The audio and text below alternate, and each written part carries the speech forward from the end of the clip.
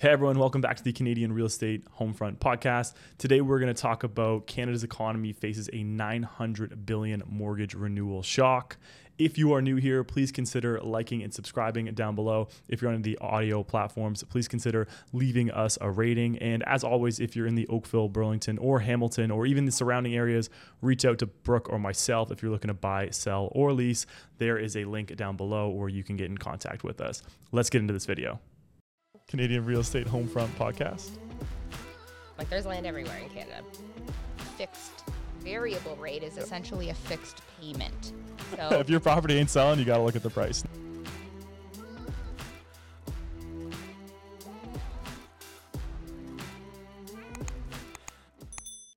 This article was put out by the Globe and Mail, and I'm going to add a little bit to it just so you guys understand what's kind of going on in the mortgage market now. It seems like mortgage renewal seems like this crazy buzzword that's going on. So let's get into it. Almost 2/3 of Canadian mortgage holders still face a punishing payment shock over the next 3 years. So between 2024 and 2026, an estimated $900 billion worth of Canadian mortgages, almost 60% of outstanding mortgages are coming due at chartered banks.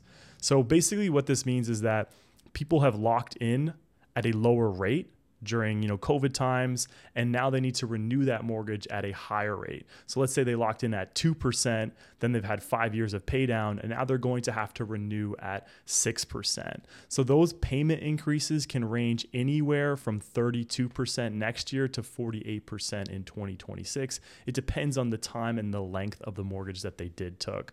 So just to give you guys an example here of what this could look like. So 5 years ago, if you took out a $600,000 mortgage, which is pretty modest in Canada, let's be honest, especially some of the bigger cities. And if you took that out for a 30-year amortization at 3%, your monthly payment would be $25.24 per month. Today, your new mortgage at 6%, which is where kind of rates are at, would be $34.10. So even after 5 years of pay down, your mortgage has increased nearly $1,000 per month, which is pretty crazy and which is going to be a shock to a lot of people. So what does this kind of mean? So there has been a lot of default kind of fears going on. There has been a few foreclosures, but historically, these are still really low in Canada. It seems that the Canadian real estate market, so far at least, has been quite resilient to these payment increases. But could it get worse? It might. You just never know. But what's kind of happening right now is that overstretched borrowers are actually working with banks to increase that amortization time. So this is what kind of shocked a lot of people, because I was of this camp that the market is going to go down because people aren't going to be able to afford these renewals, especially variable rate holders. But what's happened is the bank has been extending these amortizations, and I've seen some wild ones. I've seen 75-year amortizations. So that just means it would take that individual or that couple 75 years to pay off that mortgage. So you're kind of wondering, is this artificially saving the market? You could say so, but at the end of the day, what matters for these big banks, which is an oligopoly because there's not that many of them, is that people pay their mortgage. They don't want to own homes, especially homes that are at a negative loan to value. So what I mean is that the buyer paid more for the home than it's worth today. And that's happened a lot over the years. And it's not, per se the buyer's fault. It's just the way that the market went. Markets are cyclical, and when interest rates rise and there's fear in the economy, house prices do go down. They're not completely insulated, and they're not risk-free assets. So what this kind of is leading to is that although the delinquency rate is still low, it leaves households with less money to spend elsewhere. So what does that kind of mean? It means that a lot of people are going to cut back on going out to restaurants. And what that really will do is it'll hurt Canada's GDP. So what we just saw was that we saw 2 negative quarters of GDP, which is putting Canada in a technical recession.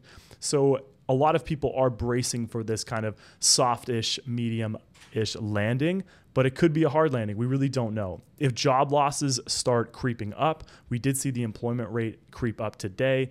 It could really lead people to not being able to pay their mortgage. We'll have to kind of see how this plays out. And that's what a lot of buyers are doing right now. Sales are historically low when you look at the Toronto Real Estate Board stats. And that just means that people are kind of digging their heels in and kind of preparing for a rainy day, which rightfully so, you might have to do. You might have to keep some savings around for that reason. Another thing right here is what I'm going to touch upon is the bond market. So I always try to explain this to people because it does feel a little bit more complex than it really is. But Tiff Macklin basically controls the overnight rate, the prime rate. And what that is really connected to is the variable rate. So what we're seeing right now is that Tiff Macklin might actually not need to drop rates himself because the bond market is actually reacting to, what's going on in the economy, what Tiff is saying. So what they did say at their last press release is that they don't need inflation to hit 2% before they start to drop rates. That's what they said. I'm paraphrasing it a little bit, but it was kind of an eye opener for a lot of people to be like, oh, they actually might drop rates sooner. And the bond market reacts to all these different economic indicators. So what we've seen is Canada's 5-year bond is sitting at about 3.8%. It's come down from its high at about 4.458%. So we're seeing the bond market react to what's going on. And remember, the bond market, that 5-year bond, the Canadian bond, is very much connected to the fixed rate. So we really see that reaction time. It's a little bit delayed. It's not as quick as when the overnight rate gets changed and then people get sent their payment increases for their mortgages. But the bond market might do the work for Tiff Macklin and actually bring rates down slowly. And I heard a good analogy from Ron Butler, who's been in this industry a lot longer than I have. He said that rates on the upswing, when they go up, is a lot like taking the elevator. They raise quickly.